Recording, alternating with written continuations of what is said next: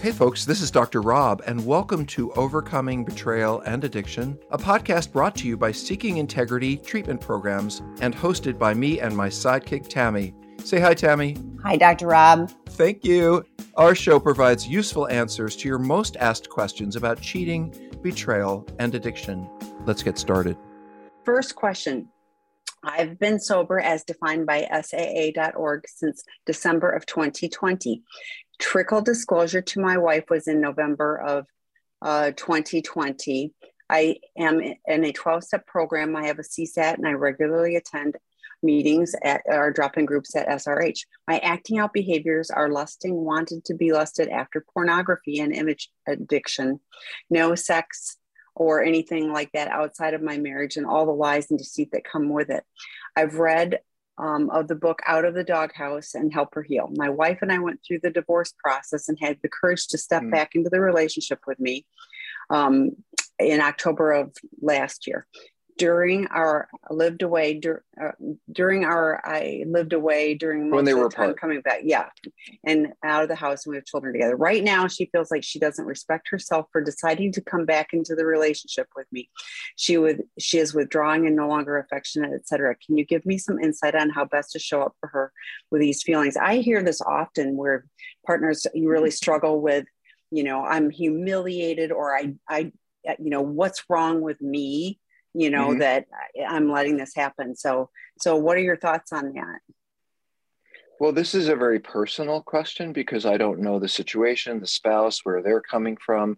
But I can honestly say, my first thought was, this is the perfect kind of dilemma which belongs in couples therapy.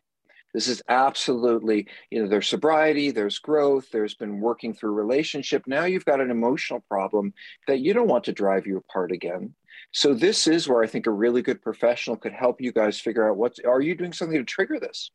Maybe when you do some particular thing or don't do some particular thing, she gets triggered. On the other hand, spouses, as we know, are on a roller coaster and they can go back and forth and back and forth.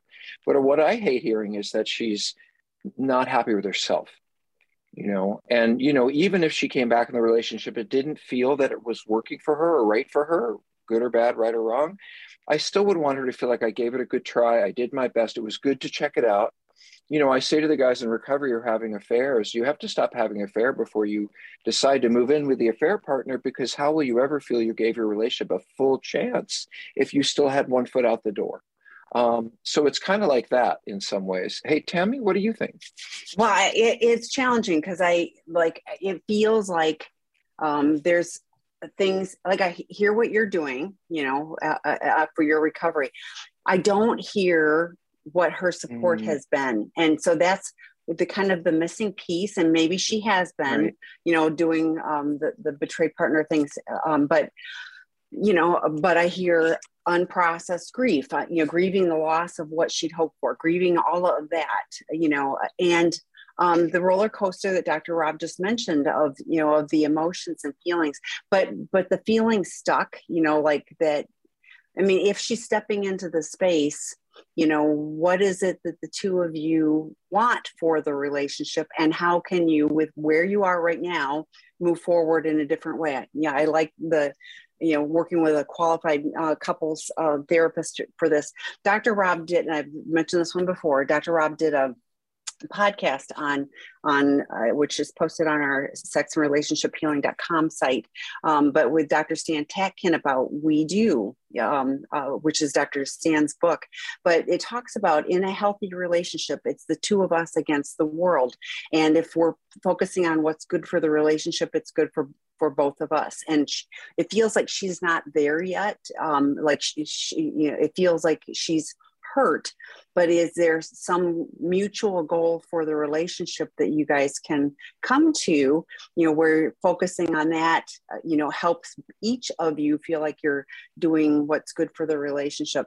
Because the other thing Dr. Stan talked about is, in a healthy relationship where it's the two of you focus on if it's good for the relationship, that's healthier for either for each of you individually, as well as the relationship.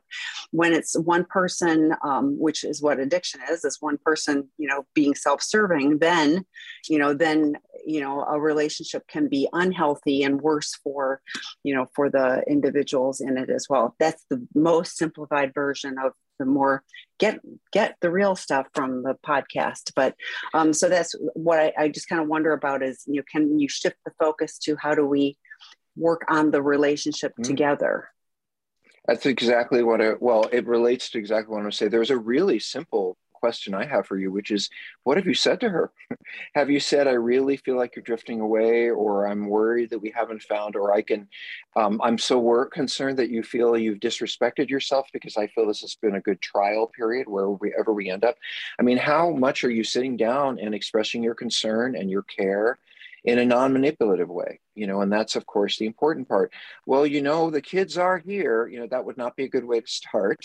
You want to give her, in fact, this is a situation where I think someone really wants to have control.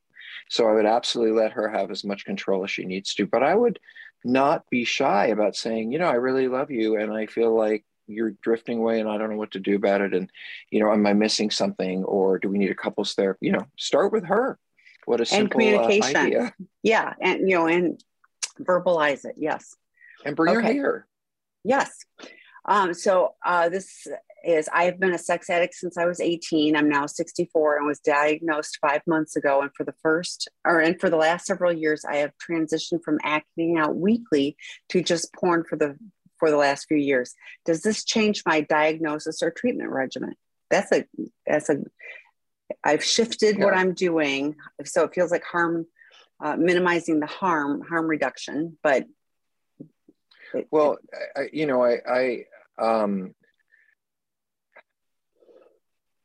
to say about this. When you're a younger person and you start to have problems with porn from the get-go, or over time, you're 25 and you haven't done much dating, and that is a very different set of circumstances than this. I mean, you said that you've been an active sex addict for many, many years. And what I'm getting from this, Tammy, is this person transitioned from seeing sex workers or having affair, whatever they were doing, to just porn. And I think, we would say that addiction is like whack-a-mole. You knock something down in one place and it pops up in the other. So I don't think it really matters whether it's expressing itself this way or that way. And by the way, at 64, no discredit to your hard work, but it's not that hard to slow down your sexual life to some degree. And most of the men, and Tammy, I have to say this, do you believe that we have people, I want to say this in a loving way, it blows my mind that people come in at 80 years old to come to treatment with us. I mean, I don't know. I'd be sitting on a beach with a pina colada, forget the weight loss. And I feel like this is hopeful, that I want the next 20 years of my life to be very different and have integrity that I've lacked. So I rock on, Oh, and the other piece, I think, is if, I don't know how long I'm going to be here, but I want to be at peace with myself. Mm-hmm. And the people I love, so anyway, but being 64 is a little bit easier to slow down on the sex. So I'm not sure you get, I don't think, Tammy, and I want to give you a lot of kudos here, because yes, it does seem like you've switched from one thing to another. The diagnosis is being an addict and it doesn't really matter, my question though, is this porn interfering in your life? Does it make you feel bad about yourself? Is it having negative consequences? Are you in a relationship where the porn is not acceptable? Is it compulsive? I mean, I don't know your particular situation, but the way you ask it, it's kind of like going from whiskey to wine. You're still drinking. Well, and I ask often, are they switching to another form of, self-soothing? It can be, we just read an article today about gaming is now, like in the ICD-11, they're talking about compulsive gaming, because I know lots of people who have switched. Well, it's just gaming. Well, it isn't anything that takes us away from being, Dr. Rob said, are you in a relationship where this is problematic? My question is, are you in a relationship? Like, do you have real people in your life, or is this your life is just this isolated, and disconnected? So to me, what we do at our treatment program, regardless of the men's age that come to us, is we're working on stopping the problematic behaviors, but address the underlying issues. And my question is, what's going on that you started as a sex addict at 18? There was probably stuff going on for you before that makes you uncomfortable with just being and being connected in a real and meaningful way with real people. Mm-hmm. You know, Tammy, I'm thinking that you say that, thank you, is that this is the wrong question. You know, the question is, why am I still acting out at 64? Or why? And by the way, just to say it, you know, if I'm questioning something, it probably isn't a good thing. You know, I don't question when I go have a sandwich, but if I say, should I talk to this person or not? It's probably something ain't right about it. So you're questioning something. I think you're asking the wrong question though, which is, why am I still tied to this leash? Is this the way I want to live my life? I have to look back. It's all one continuous thing. So you can say it's just this now, but it's, you know, how far are you looking back and how your sexual life affected you at 30 and 40 and, you know, all of that. So I think you're asking the wrong question, because the question is, how did I get this way? How do I stop? And how do I look at myself in a way, how can I bring this into some kind of light so I can understand where it came from, why, you know, just understand myself better. Because the question is not, is this, or is that? The question, I think, is, how do I stop? And how can I take a really good look at myself and understand how I got here in the first place? And, you know, and going back to what we just said a little bit ago about, you know, the age, what do you want, you know, for now, for the rest of your life? Do you want to be, you know, just looking at porn and disconnected and, you know, or do you want to have meaningful connection with real people? So, and maybe that terrifies you. It might, but I'll tell you what, it's so much better than, you know, than the problematic behaviors that we get, you know, in acting out. So, okay. Next question. My husband is having a hard time finding a therapist. We get so much from the resources here in Dr. Rob's podcast, but can't seem to find a therapist on the same level. That's because there's only one Dr. Rob. I just had to throw that in. He would like to find a CSAT therapist, but hasn't been able to find one in our area under insurance. I'll talk about that in a moment. His last two therapists don't give him much feedback and ask him to fill out surveys or read books. He attends an SA group and we see a marriage counselor together. Is that enough? We both feel he should dive into his childhood more, but he's not able to do that so far. So most CSAT, I do recommend, and Dr. Rob put it in the chat, Tammy, TAMI at seekingintegrity.com. And I do need to know where you're at. That said, if insurance is your primary focus, you will have a very difficult time finding them. They're therapists, and then they take more training. Most therapists don't have addiction training. Even fewer have this specific. I say this all the time to people, you know, it's like you if you have cancer, you want the cancer specialist. You want somebody who really knows what they're doing. So to me, you know, and I don't know where you are in the process. Early on in the process, you know, marriage counseling is less effective. And again, if you have a marriage counselor who's doing regular marriage therapy instead of this kind of work, it's very different. And often it not only doesn't help, but sometimes it can be more problematic. So there are trained therapists, and most of them, even if they don't take your insurance, will provide you a super bill after you have sessions, and you can submit it for some reimbursement. At some point, you know, like, is treading the same, you know, water over and over again, or do you want to get to someplace different? Dr. Rob, I'm going to say two more things. Dr. Rob does a one-time expert consultation. He does these via Zoom, so he does them with people all over the world. They're not therapy, but he does this, and he's really good at helping figure out, here's the issues, here's where you are right now, and guiding next steps. So it can be very helpful. Life-changing. It's discerning for like one couple said, I've been to 4 different therapists over the past 2 years, and nobody was really able to help them in that moment figure out, you know, what to do. And Dr. Rob was able to do that. So again, reach out to me if you want that. The other thing is, if somebody's stuck, if he's not, you know, getting enough help, that's what our program is. We have an expert treatment program for men with sex addiction, intimacy disorders, or some have co-occurring chemical addiction. And sometimes they've stopped the problematic behavior, but they're just not getting that solid foundation, or they're struggling with relapse. They're just not getting a clue how to live in a very different way. And that is what our expert clinical team is able to help with. So those are some options. We have supplemental things like the work groups and things, as well. So there are some supplemental things, but getting the right help. This is like the cancer treatment. You want the right help. This is hard stuff, and not getting the right help, it's like you're lost in the woods. Get the right help. So, okay. Well, I just want to say one quick thing, and it's not. Look, if you know me at all, I'm very, very honest and truthful sometimes, well, often to a fault. And so I'm going to tell you the real deal out there, which is many clinicians who are unable to develop a very healthy private practice and get cash payments. In other words, the ones who either aren't very skillful at letting people know they're out there, or the ones who aren't particularly good, they want a paycheck. So they go work for insurance-based programs, or they only take insurance.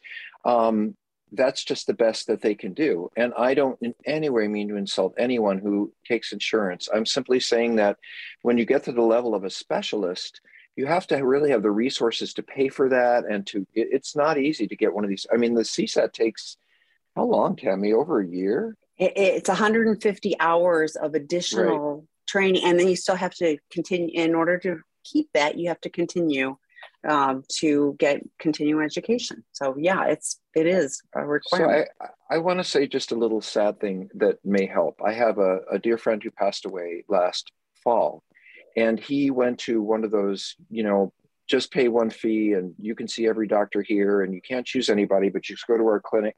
I don't want to name it. But there was a sort of an all-in-one shop, and that's the only place he could go for medical care. And he didn't want to pay for the preferred ones where you could choose your own doctor and all of that. So when I heard his treatment plan for cancer, I thought, oh, I wish you weren't getting treatment there. I wish you were going to a place that had a higher level of clinician, because they walked him through and they did the right thing. And, but I think he could have lived longer. He was eventually going to pass anyway, but when it comes to healthcare, and I hope you understand that mental health is healthcare, I want the very best that I can find. And, as Tammy said, most of them give you, granted, you're only going to get $25 back per session, but they do give you a super bill and you can send it in. And so, if you at all have the resources, I really recommend you, at least for a short period of time, try to seek out someone who can put you on the right road. Because it's like having a specialist. I mean, a specialist, you want a specialist, and most of these folks are general clinicians. Yes. And I don't know what your reimbursement will be. I have a great therapist. I pay her and then I get some reimbursement. And you know what? I'd pay the whole amount. I submit to reimbursement because I want that, but it's about the help she gives me, and I, so she gives it to all of us, Tammy, trust me. Your therapist, you don't know my therapist. Yeah. No, but believe me, through you. Yeah. We all. Thank you. I hear what you're saying. Do. Yes. Yeah. No. She saved my bacon during COVID. I was not doing well. So yes, she gave me focus. It was good. So, okay. So, next question. Spouse talked with a marriage counselor and said, not an addict. First said.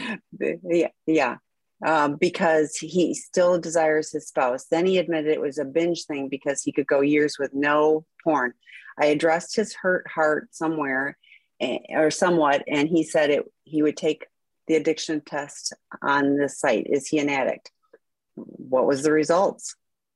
Well, I don't think they found it. They're asking if you can put a link to I will put the a link addiction test. And there's one for porn and there's one for general sexual I'm going to behavior. give you My dog wants me to play with him.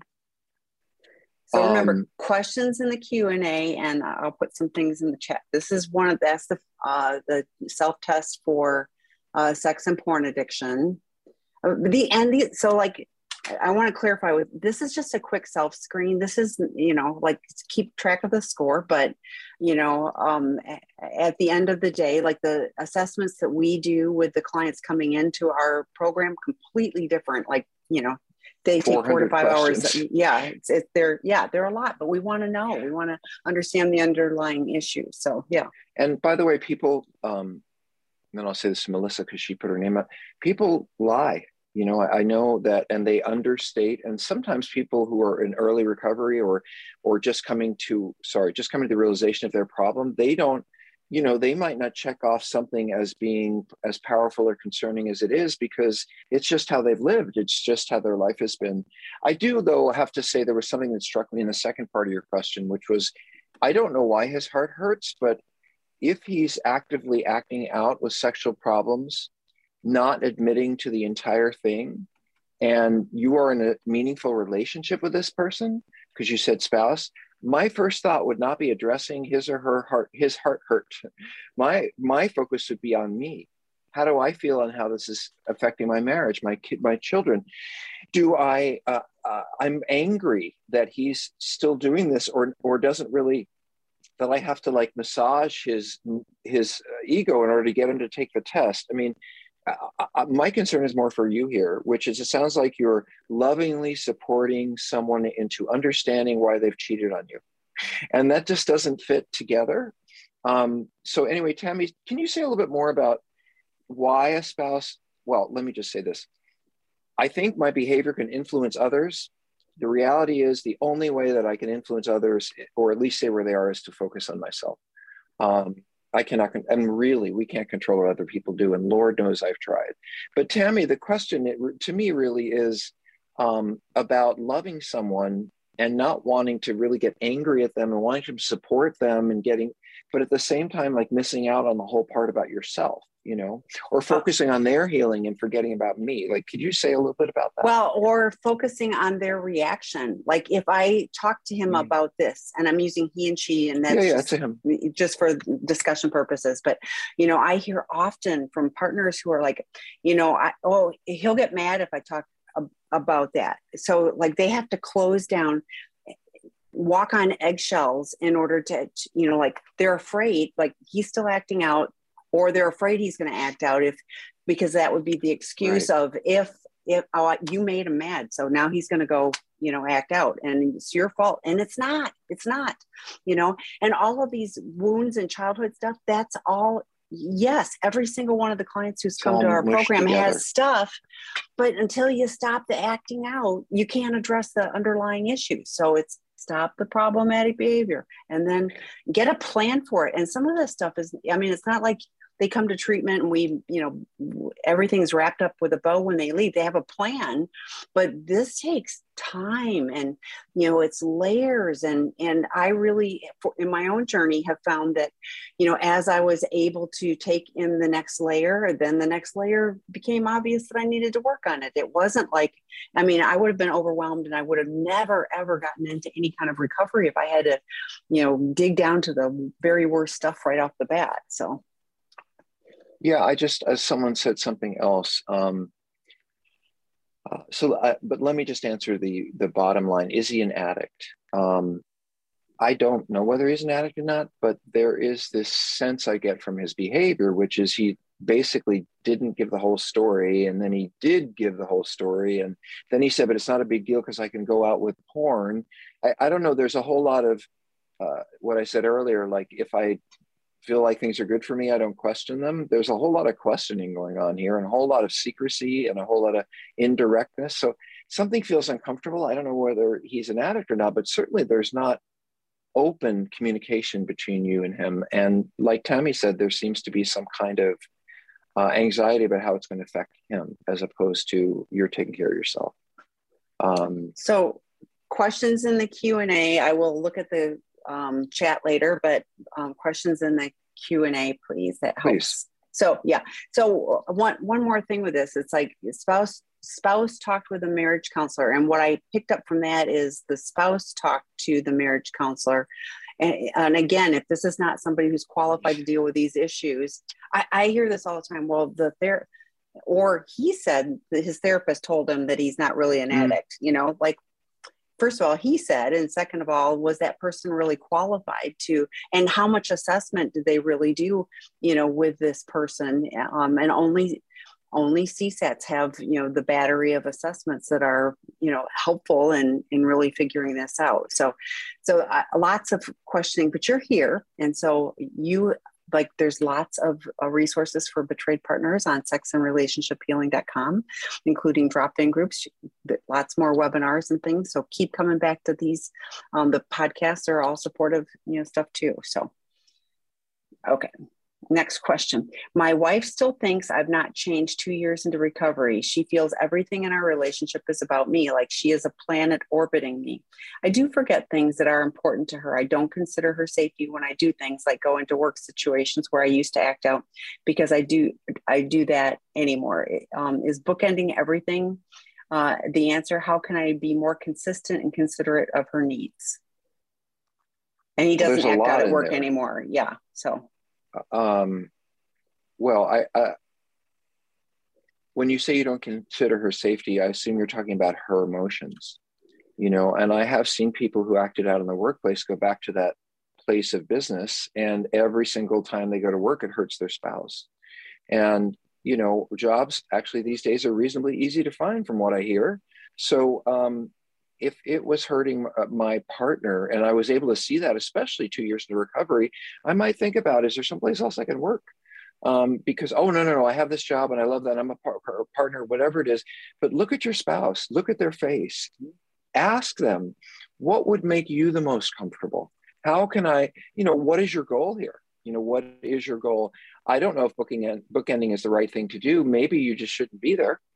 I do recommend reading Out of the Doghouse if you haven't, because I think 2 years in, it is a really good guide toward helping understand what a cheated spouse feels like and how to address their fears and upset. It's a book I wrote. And there's also a course I think that we teach called Out of the Doghouse, a relationship saving guide for men caught cheating. I think the next one, don't hold me to this, but I think it starts on the 17th. So you have time to sign up for that. It's a 6-week, 90 minutes a week. And I think you'd find it very illuminating and helpful, on making some progress with this. But I was thinking the same thing as you, Dr. Rob, that there isn't safety with emotional safety. I'm also like, are you doing the check-in every day? What conversations are you having about, like we talked a little while ago, like how do we put the relationship first? What are we doing that we're talking about our relationship? What we need, to move the relationship forward, not each of us, but to me, if she's feeling like she's orbiting you, there is a definite disconnect to how the two of you are working towards a mutual goal of the relationship. So I want to add just one more thing, which is there's a sense I get about this couple, like I'm in recovery and I'm working on myself, so everything's going to go back to normal and everything's just going to go back to the way it was. And one of the things I think you have to realize is that there needs to be a whole different way that you live and how you focus on the most important people in your life than you had before. You can't just stop acting out and say, well, and work through some of the anger and the disappointment and say, okay, well, life will go back to the way it was. That the way it was left your spouse feeling like, how do I say this? You're not gaining a whole lot of emotional ground, leaves your spouse feeling like not a whole lot has changed. So, and we hear this a lot. And I understand that 6 months in recovery, you have not necessarily learned how to be a better person, but 2 years in. So all I'm saying is that maybe you should stop forgetting things that are important to her. You say it like it's a fait accompli. Well, I do forget things. How about when you've betrayed someone and you're really trying to work on the long-term commitment in a relationship, you make sure you have reminders and it's on your calendar, and that you ask her, do you feel safe in my going this situation? Everything is not back to normal where it's okay to forget things and you can go back to work because you've been sober and working on this. I really think we have to, the question, how can I learn to be more consistent and considerate to her needs? Number one, ask her. And number two, I think, well, I don't know about you, but I certainly know when I've made a decision that is in my best interest and not necessarily in the best interest of us as a couple. I know. And the good thing is I know, so I can go back and clean it up. But I don't think that you need a whole lot of lessons other than what she has to tell you and how to be more consistent and considerate. In fact, I would bet she's already told you and you're not listening. When I think I've told you guys, we read impact letters in treatment and we ask all the spouses to send us a letter of what you've gone through. And when I read these things in group, so many of the guys say, oh, I've heard this a million times before, but I never was really listening. And now that we're sitting here in a group and my spouse isn't here and you're reading it like you read a book, oh my God, was that me? And so I think a more objective view than the way you've been looking at it would really be helpful, and not to learn how to be more consistent and considerate, but buy the book, take the course, and ask her, and then actually do it for the long term. Not, I've been 2 years in recovery, so now I can just be the way I was. Things will need to change for the long term. So anyway. No, I love that. And if you're a successful person in business, you have, all the tips and tricks that you need to be successful in business. So what do you need to do to be successful with this? And, I use Post-it notes and reminders on my phone and calendar alerts. And, so if it's showing up and doing things, it's showing up and doing things. And if you have to have 12 reminders on your phone to remind you to do that one thing, okay, then Tammy, since you mentioned that, I am still learning that all I have to do is say, I don't want to bother him. Hey, Siri, can you set up a reminder for tomorrow at 9 a.m. to drop off some flowers at my wife's office? Thank you. And guess what? You'll get a reminder first thing in the morning. My reminder is set for tomorrow. It's just that easy. Maybe you need to go out of your way. Yeah. And I go back to what's going to be good for the relationship. And you love that podcast, don't you? That particular one. I do. I really, I have given that one. I mean, there's lots of them I give, but particularly, I think that is about healthy relationships, and it isn't just with your primary person. If I want to be in a relationship with somebody, we have to focus on what is helpful for both of us and how it's mutually beneficial, not just me. And it's actually been a very good gauge of people I want to be in a relationship with, because there are certain people that just can't show up, and no harm, no foul, but then I invest less of myself boundaries in that relationship. Exactly. So it's just helpful for me. I learn lots. But I want to continue to learn. So. Thank you for listening to this episode of Overcoming Betrayal and Addiction. If our words have led you to seek help, please reach out. You can always find us at www.seekingintegrity.com.